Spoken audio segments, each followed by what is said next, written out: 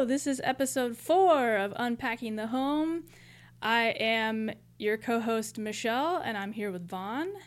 And today we're talking about home and the community. That's right, we are. Very happy to be here, Michelle. Good to see you as always, and stoked to be here to talk about home and the community. So initial thoughts, I think last week we went over home ownership and home and the self and kind of talked about feelings. The conversation was mostly about feelings and self-worth and self-esteem and like life satisfaction that can come from owning a home or not owning a home. And so this week we're pivoting a little bit in home ownership to outside into the community and what we perceive as homeownership in the community. So I guess a really informal thought that got me started with this is like, how well do I know my neighbors, right? I've been in this house for a year and a half, almost 2 years, and I've had the most number of conversations with my direct immediate neighbors, like the people who live in the houses directly next to mine. I've had one conversation with one couple across the street, and I've had kind of chit chats with people around my neighborhood. But like it's bleak. Yeah. It's bleak. And I feel like that's kind of how a lot of Americans are. I mean, you know, like I was like Googling how many Americans know their neighbors, and it's like 20 or 30% can say that they know their neighbors. Yeah. Which is really sad. Yeah. And I think that is like a microcosm of our engagement with the larger community outside of just the neighborhood community, but just like in our cities, in our states, in our country. It's bleak. It's bleak. Yeah, one of the first notes I have on my initial notes is like, when's the last time you talked to your neighbor? and for me personally, like I live next door. My landlord owns my house and the house next door to me, and the house next door to me is an upper end of like it's a house duplex, but upper and lower, and it's full of college students. So yeah. I don't know if I've talked to them as much as gotten like grunts, head nods, and then me being like, it's 10:30 on a Tuesday. Turn off the music, please. You know? Oh my God. Yeah. And then I'm like 15 more minutes. It's fine. 15 more minutes. And then I have my neighbor next door. He's cool. He's really nice. I borrowed an egg from him the last time I talked to him. Nice. His house kind of looks into my house, though, so I don't know how I feel about that sometimes. Yeah. But that's that neighbor, and that's that neighbor. And then I live around a whole bunch of college students. So I don't have very many connections. But what I will say is I live also in close proximity of lots of things that I need for myself. So I walk a lot where I live. I'm huge on the walkability. So I actually know all my local cashiers. I know my local bankers. I know a lot of people in the community like that, like where I just walk around and then I meet people and then I see them and then I just know them. And then I also have been in this community for a while. So I walk everywhere and I see everyone, and then I feel like, you know, I'm just going out into public and then seeing everyone that I know from different areas. Yeah. So I talk to people a lot in my community, but I talk less to my close neighbors. That makes sense. Like the last place that I lived was also in an apartment complex that was mostly college students, and I wasn't a college student. I was working at the college. And like, I don't know, I feel like college students can kind of like suss you out and be like, they're not one of us, you know? Like, like I get ma'amed a lot at where I work, and I'm like, okay, I'm 28, you can cool it, you know? Like, come on. Like, chill out on that. But yeah, it was hard to connect with people when I was in that apartment complex with mostly college students. But here, it's a little bit easier, because sometimes I do live like a grandma lifestyle, and like I'm just walking my dog. The nice thing about having a dog is you have to get out into the neighborhood at least once a day, and you run into the same people if you take the same path. And if they have dogs, or they're like, oh, what kind of dog is your dog, or whatever, then it kind of opens up a little bit of a communication. But there's this thing about social capital, and like having homeownership and like having a home, it builds social capital in specific ways. And one of the ways that it mentioned was having kids. Like kids was a way that you have social capital in a community, right? Because you're engaging in their education, you're engaging in sports, you're engaging in like all of these different like playground activities.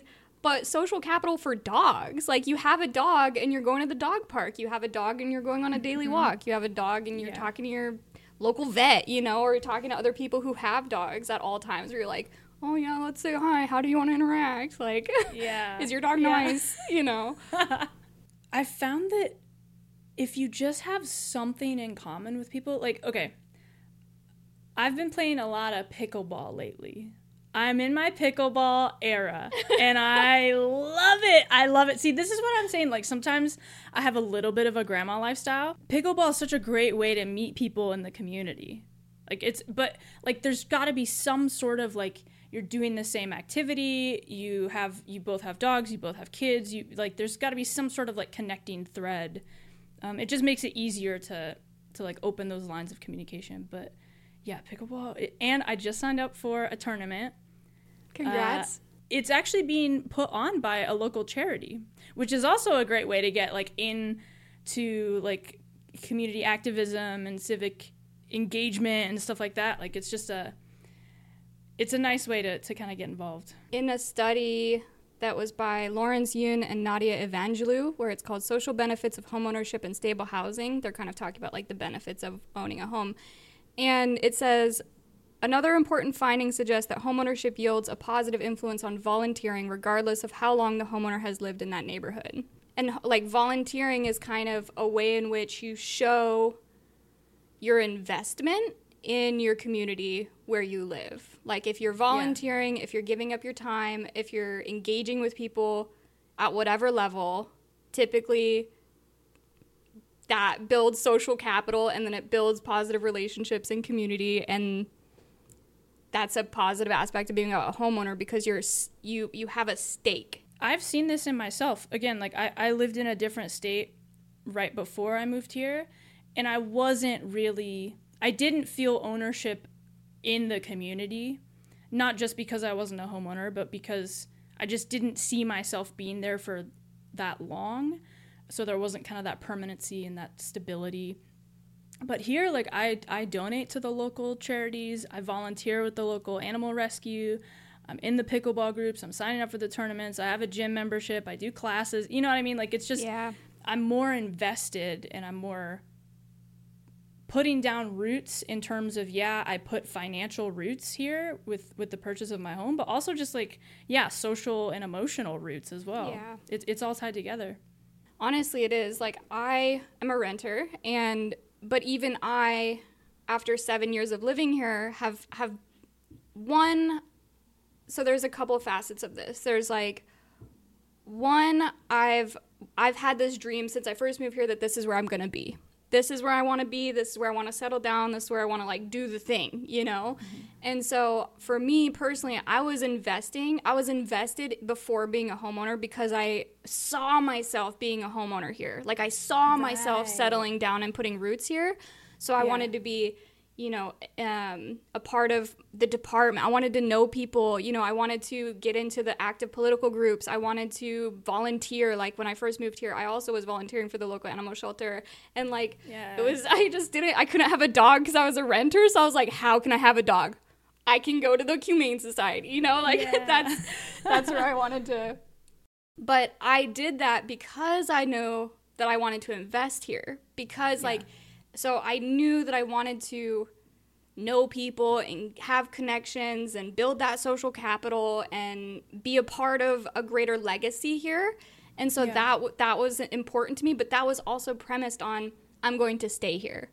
And I've noticed a couple times over the past years that when I think about moving away, or when I'm not sure I want to stay here, I start pulling back. I start being like, oh, I don't want to see as many people. I don't want to be as connected. I don't want to be volunteering here, because I start disinvesting, like from the experience of investing social capital. And so when you have towns that are college students dominated or renter dominated, what kind of impact does that have on a social, where you have less people feeling invested in the community? And maybe that's where, like, you have students be invested in the college that they're going to, or like renters be invested in this like apartment community complex community. I don't know. There's something really capitalist about that mindset of like return on investment. Like, I'm only going to invest in the community if I'm going to be here long enough to see something back from it. It's kind of screwed up. But I think that's the way that we operate as a culture right now. What was this word? I actually was looking, this word came up, hold on. Compersion. Compersion is our wholehearted participation in the happiness of others.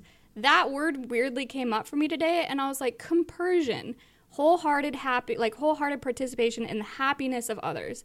And I think that is something that we're kind of missing in this like investing or not investing in a community, where compersion is not something I think Americans typically lean toward, where we see somebody else's happiness, or we see somebody else's wins or successes, or anything like that, or like, you know, with our partners doing something that they're doing something that makes them happy but it doesn't make us happy, or stuff like that. So that was kind of my thought process today. But yeah, I don't think Americans typically gravitate towards compersion, where you participate in the happiness of others when it doesn't benefit you, which is like problematic for community building. For sure. Yeah, because it's kind of antithetical. Yeah, exactly. Yeah. So when we have this American mindset of disinvesting, if we're not investing, if it's not something that we see ourselves in, what a loss. What a shame. Okay, so when I was researching, I came across this sociologist named Brian McCabe from Georgetown University. He wrote a book. Did you find that article? Dude, I almost want to buy the book and read it, but I don't have time.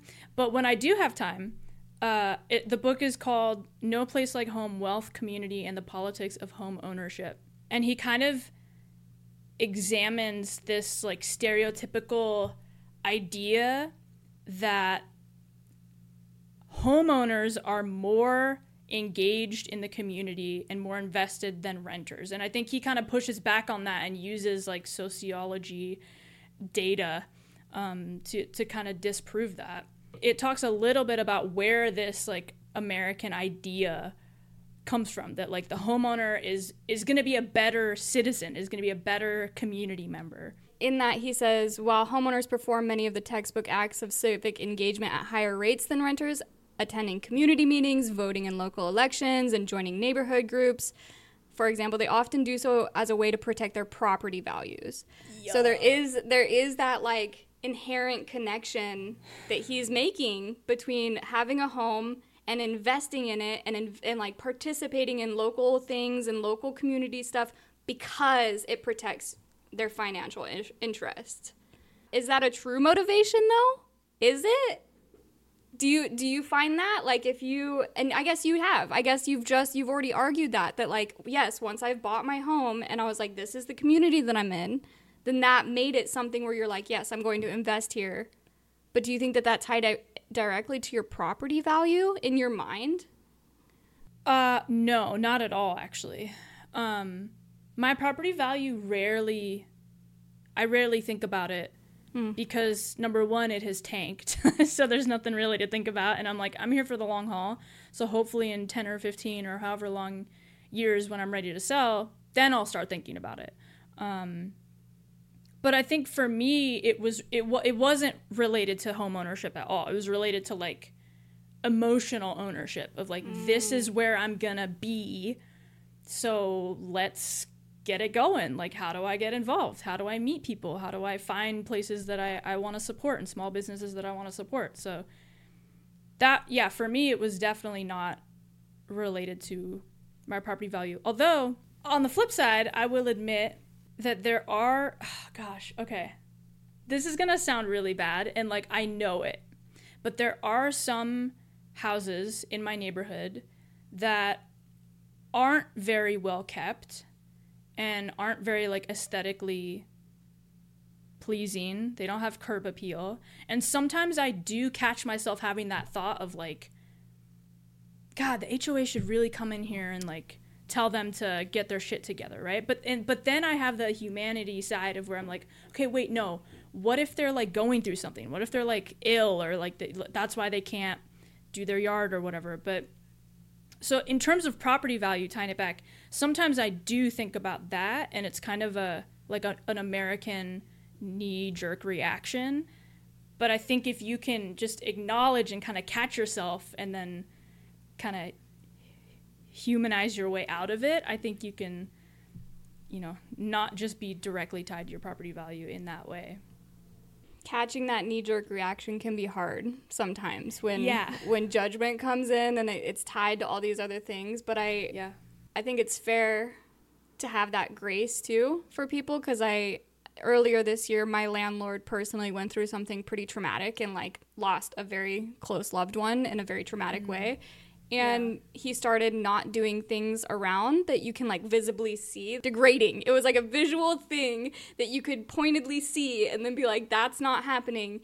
And then one of the neighbors just stepped up and started doing it because he was like, I know that your landlord's going through this thing. He's not keeping up with this, so I'm just going to do it for a little while. And I was like, hell yeah. That was the nice neighbor who I borrowed an egg from most recently. And so there is that stepping outside of a capitalist individual mindset that's like property values and your yard looks like shit and it's going to bring my yard down, versus this is somebody who's also part of our community and what's going on with them, and having that sense of care, and also the ability, and if you have the space or ability to step up and to offer yourself, then that's also something to consider.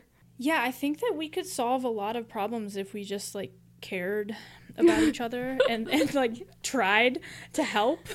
Like, it sounds really basic, but it's just not the way that we're raised in this culture to, like, step in and help. Because, my first thought, and I'm thinking of a very specific house, and I don't think that they're doing well, which is why I was, like, I had that thought, and then I immediately felt bad. I was like, what a heartless thing to think about these people that are clearly struggling.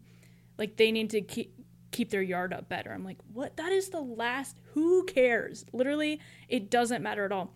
On the other flip side, and this might also sound bad and I know it, but on the other flip side of it, like, on one of the houses that I lived, the last house before I lived in this, it was like I was renting a room before finding this place. And the neighbor next door owned his home, and him and his, the teenage kid lived there. Single dad, and he kept up the house. This is not part of the story, but the story is I connected with that neighbor. I was like sociable. We would talk a couple times, but then we had like a couple more like personal, intense conversations, and then I just started avoiding him. And I was like, I didn't want to become involved. I didn't want to be a part of it. I didn't want to know what he was going through that deeply, and I didn't want to be the person where he catches every time we make eyes walking out of the house. So there's also that part where, like, I like being in specific community. I like being in a controlled, like, I have my fitness stuff. I do my volunteering stuff. I have my workplace community. I have the general community that I live in for going to, my doctors, my grocer, all my wellness stuff.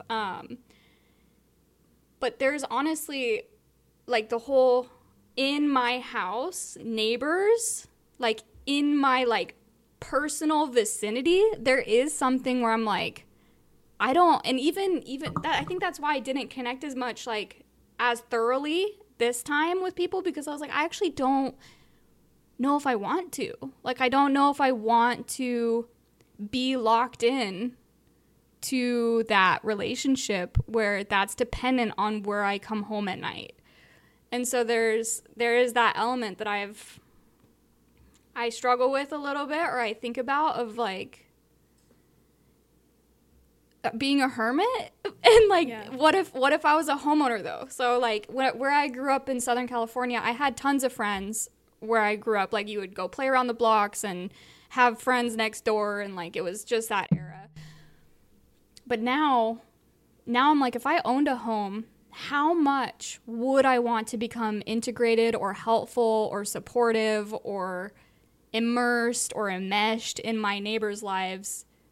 I guess that would just be a test of my own boundaries. But I think about that. Like, if you become enmeshed, if you have problems, if you don't like your neighbor, you're there as a homeowner.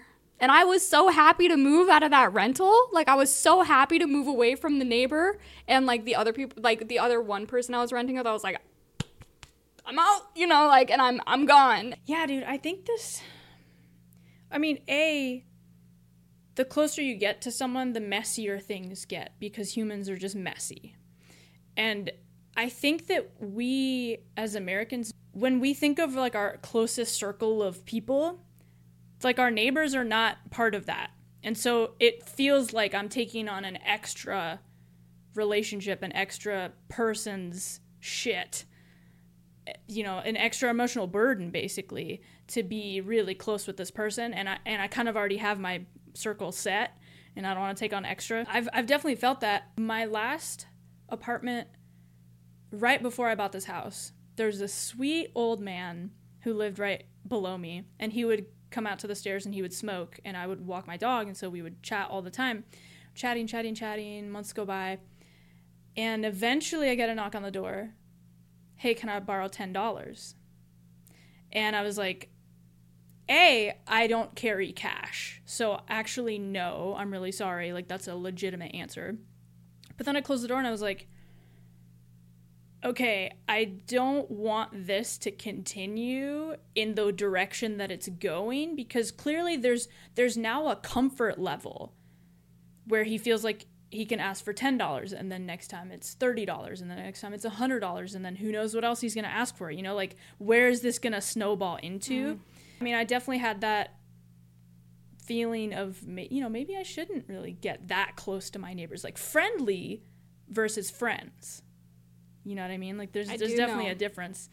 I do know. And I think that's been the process of growing up in a way, like learning how to have boundaries and where that line is drawn with the people who live in the proximity. Because it is like, yeah, it's something about my private domain. Like, it's my private domain that somebody who lives by me, who can feel comfortable just walking up, knock, knock, knock, you know, and there's something that feels weird about it. And part of it might be just like personal safety dynamics of like older man, young female, not necessarily feeling like personally safe. But I do think that, honestly, if it were like another young female, I probably would have a very similar reaction of like, okay, we gotta pump the brakes. Okay, so, all right, I have kind of a horror story. Okay. My neighbor, I had a neighbor, and she was like my age-ish, and she had a boyfriend, and they were great, and it was fine. And so I started asking her sometimes to, if I left, to like water the snake, or to like check on Reika if I was gone for like 2 or 3 days, and like I would, you know, do that. And then she was like, hey, I noticed that our keys are the same. And I was like, pardon me? And she was like, yeah, so like I noticed our key cuts were the same, and I tried my key on your door, and we have the same keys. Okay. And I was like, how do I do this? How do I go about this? And I was like, thank you for letting me know. Like, it's totally, thanks. And I like just held it for a minute, because I was like, I knew she was moving out soon, but I was also like, I have all this stuff and I trust her, but do I trust my neighbor enough to have my house key that now she knows is and I have her house key? And then I eventually just ended up texting my landlord like a week or something later and was like, hey, so somebody didn't give me back my keys, and the neighbor and I noticed that we have the same key, so if you could just replace my locks, that'd be dope. And he was like, oh no, they're not the same. And I was like, change the locks. No. But that was insane. Like, I had a neighbor who had access, and we only knew because I let her have access to my interior, Right. but that was somebody who had access to my private domain as a neighbor. Yeah, I think that's something I want to talk about in the like home and safety or home and security episode. My dad was in an apartment like 2 apartments ago, and he was saying like every month the apartment complex would say, oh, we have to check the sprinklers or we have to check the electric whatever, you know. And he was like, they were always just coming into our apartments with very little warning. I think the state rules are like 24 or 48 hours notice or something. But even then, like that's the next day or the day after. That can be a big security problem where like all these other people can walk in the front door. They don't have to break in. They don't have to scheme. They can just walk in whenever. I don't like that. And that's a big perk to being your own homeowner. If I feel sketchy, I can literally just go down to Home Depot, buy a new lock and a new key, install it in 2 hours. I don't have to ask anybody. I can just go do it. When you're a homeowner, when you're like, or wanting to be a homeowner, one of the things that you're going to consider is crime, is the literal level of crime or the safety of your community. So like literally, what is the communal status of crime right here? And that's a huge thing to consider for people buying a home is what level are they willing or able to experience of certain activities. Yeah, and actually that relates to another thing I was thinking about, which is, like I said before, walk my dog every day, so you kind of get to know people a little bit. You get to see a lot of the same people. So at least you can recognize these people live here. I know who's in that house, kind of. And there's this group of kids, got to be like 2 or 3 kids from this one household. I've seen their parents. We wave to each other all the time. And one day I was driving around. I was coming in or coming out. And there's this weird car I've never seen before out with where the kids are playing. And they're hiding in the bushes, which I've never seen them do before. And so I'm like, I'm going to drive up to this car and just like be behind it and like see what they do and take a picture of the license plate. And like the kids and I make eye contact and I'm like, okay, I know you guys. And they're like, yeah, like I can't, like, you know, like we recognize each other. And the car, I've never seen it before. I've never seen it since. And the car just kind of like speeds away or whatever. And I'm like, okay, this is weird. I don't know exactly what was going on there, but the kids seem spooked. I don't recognize this car. I don't recognize this person. And I was like, you know, having community within your neighborhood probably leads to a safer neighborhood than every single house having their own security system. Like if we can just get to know each other and kind of get a feel for what's normal, then we see something that's not normal, we can step in and recognize it, and we don't need $8,000 worth of cameras and door locks and all this stuff. If we just had stronger community ties, if we just had relationship with one another.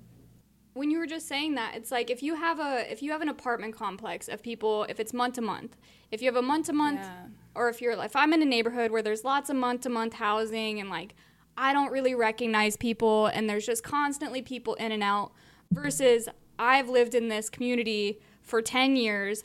I know Bob, Jane, Sue, and Diego down the street. Like, I know everybody. And when I see something, it is out of the normal, and I can spot that, and I can go there, or I'm, like, keeping track of my neighbor's well-being. Like, if that house down the street was, like, good and everything was nice, and then all of a sudden, like, my landlord, it started degrading, you'd be like, something's up. Like, something's going on, and you have that community watch happening in a much different understanding than surveillancy. Because I think that was great. I think that you pulling up behind that car and being like, who are you? Because there are kids who, like, you feel, like, your intuition, you feel something, and that's so valid to be like, this is sus, and I'm gonna suss it out, you know?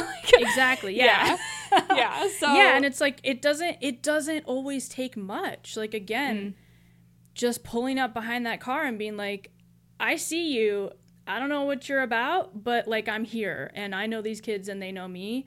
We've never talked, but, like, we live here. Yeah. Do you? Who are you? What are you doing? Why do they look scared? You know what I mean? And, like, you don't always need to confront someone or have a weapon on you or something. Like, just being present and being like, hey, you seem like you're kind of sketching some folks out.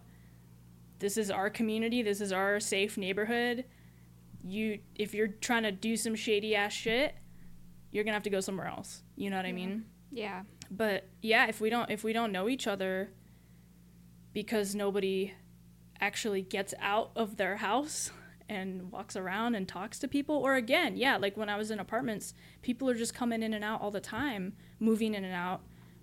You don't really get to know people at the same level. And I mean, not to say that some apartments, like, I know that tons of apartments all around the world have people who are there forever. And so, like, it's not necessarily like an apartment thing. It's just, I think, more typical in apartments, but it's just the concept of being stable, consistent member of the community versus moving 20 times. I mean, if you're a homeowner or if you live in a place for a long period of time, the longer you live somewhere, the more you're able to kind of, like, be a part of that community, understand what that community is typically, and then how to contribute or how to suss if something's off. But you can't do that if you're transient or you're not a part of the community. And being a part of the community, like we keep saying, is talking, walking around, engaging in volunteering, engaging in community. You know, I've even, they're local, like, I'm not, again, a homeowner, but I am still voting. I'm still participating in the city elections. I'm still you know, and I was just thinking about this on my way home from work today too, was like, I'm one of those assholes who's like, yes, increase the property tax for the kids, you know? Like, and I'm not even a homeowner, you know, but I'm still voting my values. But yeah, so you don't have to be a homeowner to be, like, engaged in the community, but the stability of committing to somewhere, committing to a place, committing to like various groups that you care about, that you value, that's also wealth building. That's also social capital, even if you're not a homeowner. Switching gears a little bit, I have this, like, idyllic vision of, like, the 50s and 60s, or maybe even further back than that, where it's like a slower pace of life and people are just, like, hanging out on their front porch, and that's how they get to know people. And I've always wanted a front porch. Sadly, I don't have a front porch with my current house, but hopefully someday, because I'd love to just, like, put, like, a little bench swing and do my little, like, Scrabble, whatever. And then, like, if people walk by, we can chat, because I'm not, like, inside my house just glued to my phone on the couch. You know what I mean? Like, I'm kind of putting myself out there and hanging out outside. But it got me thinking about how in previous eras where, like, the main method of communication was spoken, I think you did have these stronger community ties because people actually had to talk to each other face to face.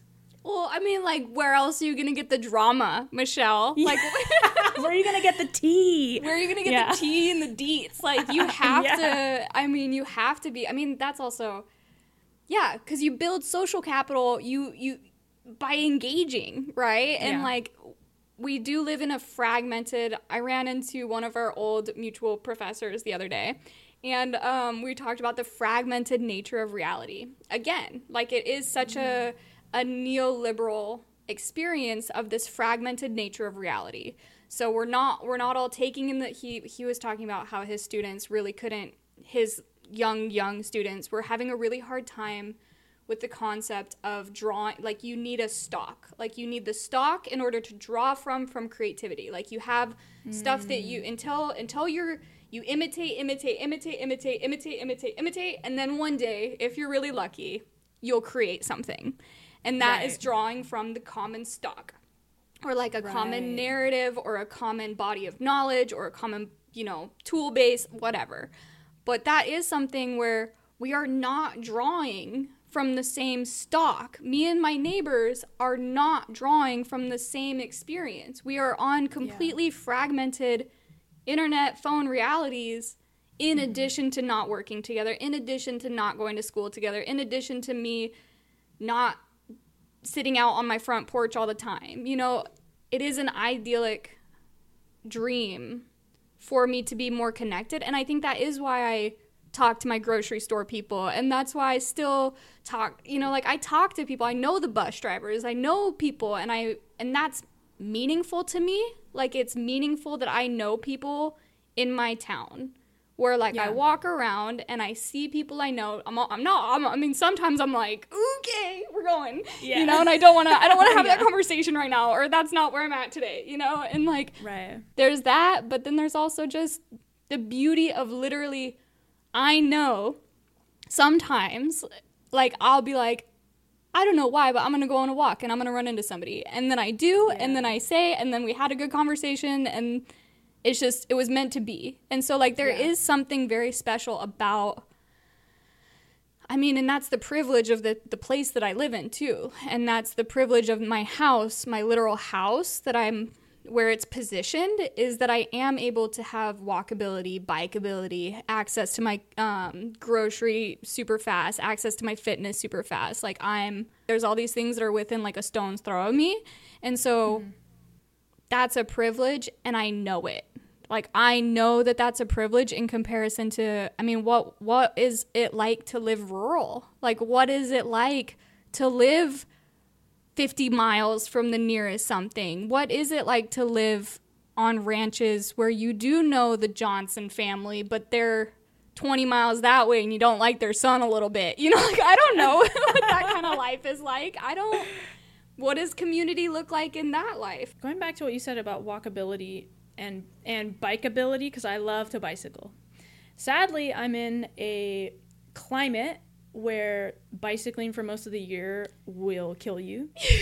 And but also, it's not a bikeable place. It's not a walkable place. It's very suburban sprawl.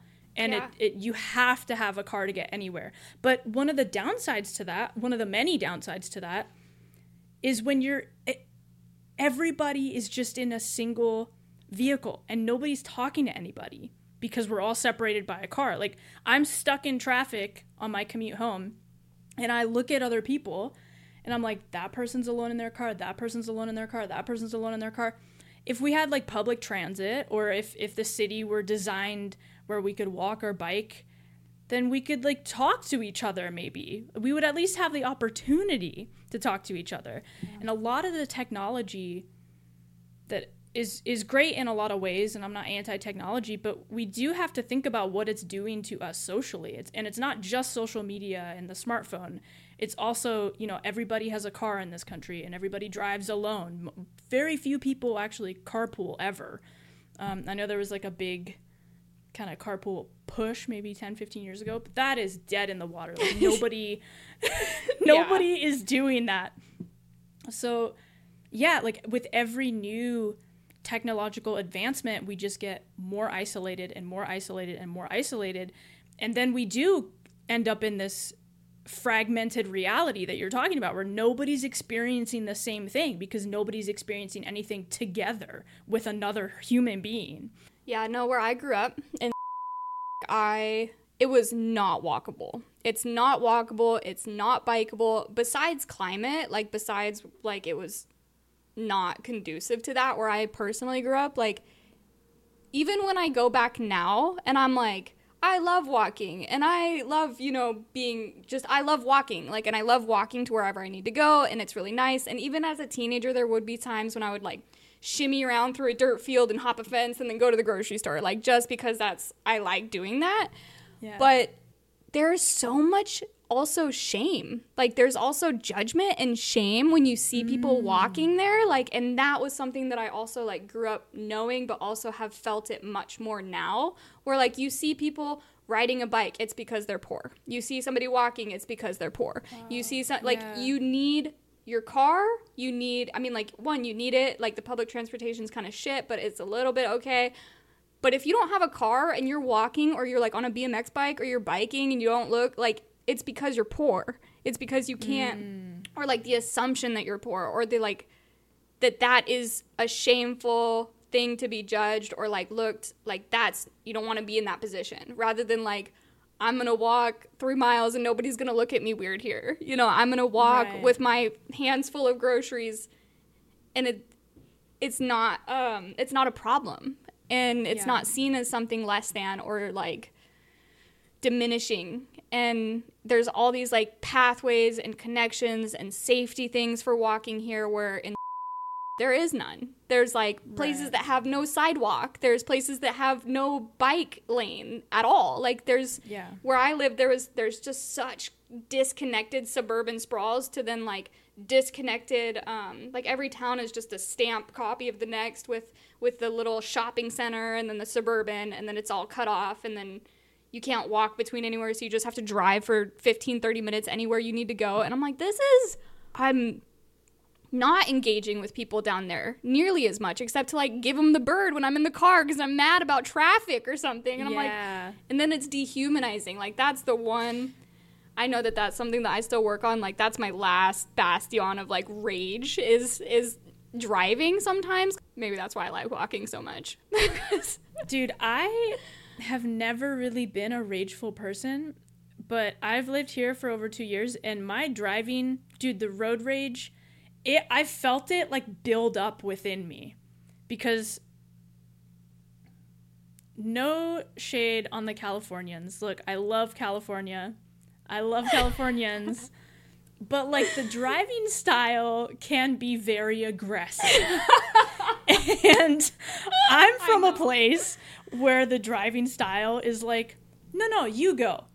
No, it's okay, you go. And we'll sit there for 20 minutes and nobody will move. And you know what I mean? Yeah, I do know what you mean. I do. Yeah, you know exactly what I mean. The dehumanizing factor of like, again, the more isolated we become in our own individual cars, the person in that car isn't a person. They're part of this dehumanized entity that you can be really angry at. But if I'm walking with someone, or if I'm biking with someone, you have to look that person in the eye, you have to hear their voice, and you have to look at their human body, and it's harder to just be completely unhinged. But if they're in this like entity that is their vehicle, dude, the gloves are off, and I'm like, go fucking drive off of a cruise ship. Like, I don't even care. You know what I mean? Like, but it's like, it's not okay to like think that about someone random who you don't even know. No, I definitely have gotten better. Like, I've rehabbed out of, but like, I mean, people here are definitely aware. They're like, the last person I was dating, he was like actively concerned about my driving, and he was like, I know it's okay though. I know that you're from, like, I know. And I'm like, and I was like, yeah. And I also have a motorcycle, and he was like, I swear, I hope you do not ride like you drive. And I was like, fuck. Like, I can take feedback. I can integrate that. It's probably for the best. So when I first moved here, I was driving with someone who's from like Northern California, and then they've been here for like 25 years or something. And they asked me if I was Canadian. Dead ass for real. They were like, are you from is your family Canadian? Like, why are you like so timid when you drive? Like you're leaving like a mile between you and the car in front of you. Is something wrong? I'm like, no, that's just how we drove where I'm from. I mean, and there might be something to say about that. Like, not saying where you grew up is small in any way, but it's also like, I think there's a significant population difference of and where you grew up, and it is that whole how big is your community and how connected are you to your community and what are the values and ethics of your community. And there is no consensus of togetherness on the road. Like, there is no, I recognize you, I see you on this daily commute. Because even in this town, which is like a little bit bigger than the town that I personally grew up, but it's different vibe. But even this town, I drive to work and I see the same cars. Like, I drive and I see like the one license plate that's like Go Sports Team, and I'm like, it's you, you know, like I think that has helped me in my community to be like, oh, these are people that I am seeing, whereas in with a huge community like that, it's like there is no community. It's not a community. Yeah, going back to ownership, like there is something about where I grew up that is very, well, it's not that way so much anymore, unfortunately. But there was like regional pride and there was like a regional culture, and everybody kind of bought into that. And so like, yeah, maybe you don't have the same religion, or maybe your kids don't go to the same school, but like we're in the same region. That's our connecting thread. And we can have all these other differences, but we adhere to this like cultural standard. When you're buying a home, or when you're thinking about being a homeowner, or when you're thinking about even renting, taking these things into consideration, like, what are your values? Do you have community values? Do you have things that you want to prioritize, like your proximity of welfare, of like groceries, services, access to nature, walkability, bikeability, how violent, drivers are? Because it matters. Like, it's things to consider. What a good conversation about community and home. I feel like there's so much more to unpack here, though. But we're doing this series, and then we're gonna see where it goes. But I have so much more I could talk about on this. Same, and I have a lot more in my notes. Yeah. That I'm gonna upload to Patreon. Yeah. If you would like to support the show, it's $3 a month, and we do upload our weekly research notes. So there's a lot of stuff that we just don't get to in this like hour of conversation. So. And maybe in the future we'll do another episode, and then you'll have the notes that I'll probably draw on again, because that's super normal to be like, all right, let's compile all the notes that I previously had if we're going to talk about something similar but in a different way, on a different day, with the different stars lining up, So Exactly. So thank you all for listening to episode 4, Home in the Community, and we're excited to keep going with this next week. What are we doing next week? I feel like I always get to this point. I'm like, I don't know. I do not know. Oh, we're going to get mad next week. Nice. We're going to talk about homeowners associations. Okay. We're going to get a little bit heated. Right. It's going to be great. Dude, the heat is going to, we're going to bring it. Join us for HOAs next week. Leave some comments if you have any thoughts about this homes and community, or even HOAs, and we'll scope it out for next week. And yeah. Bye, everyone. Bye.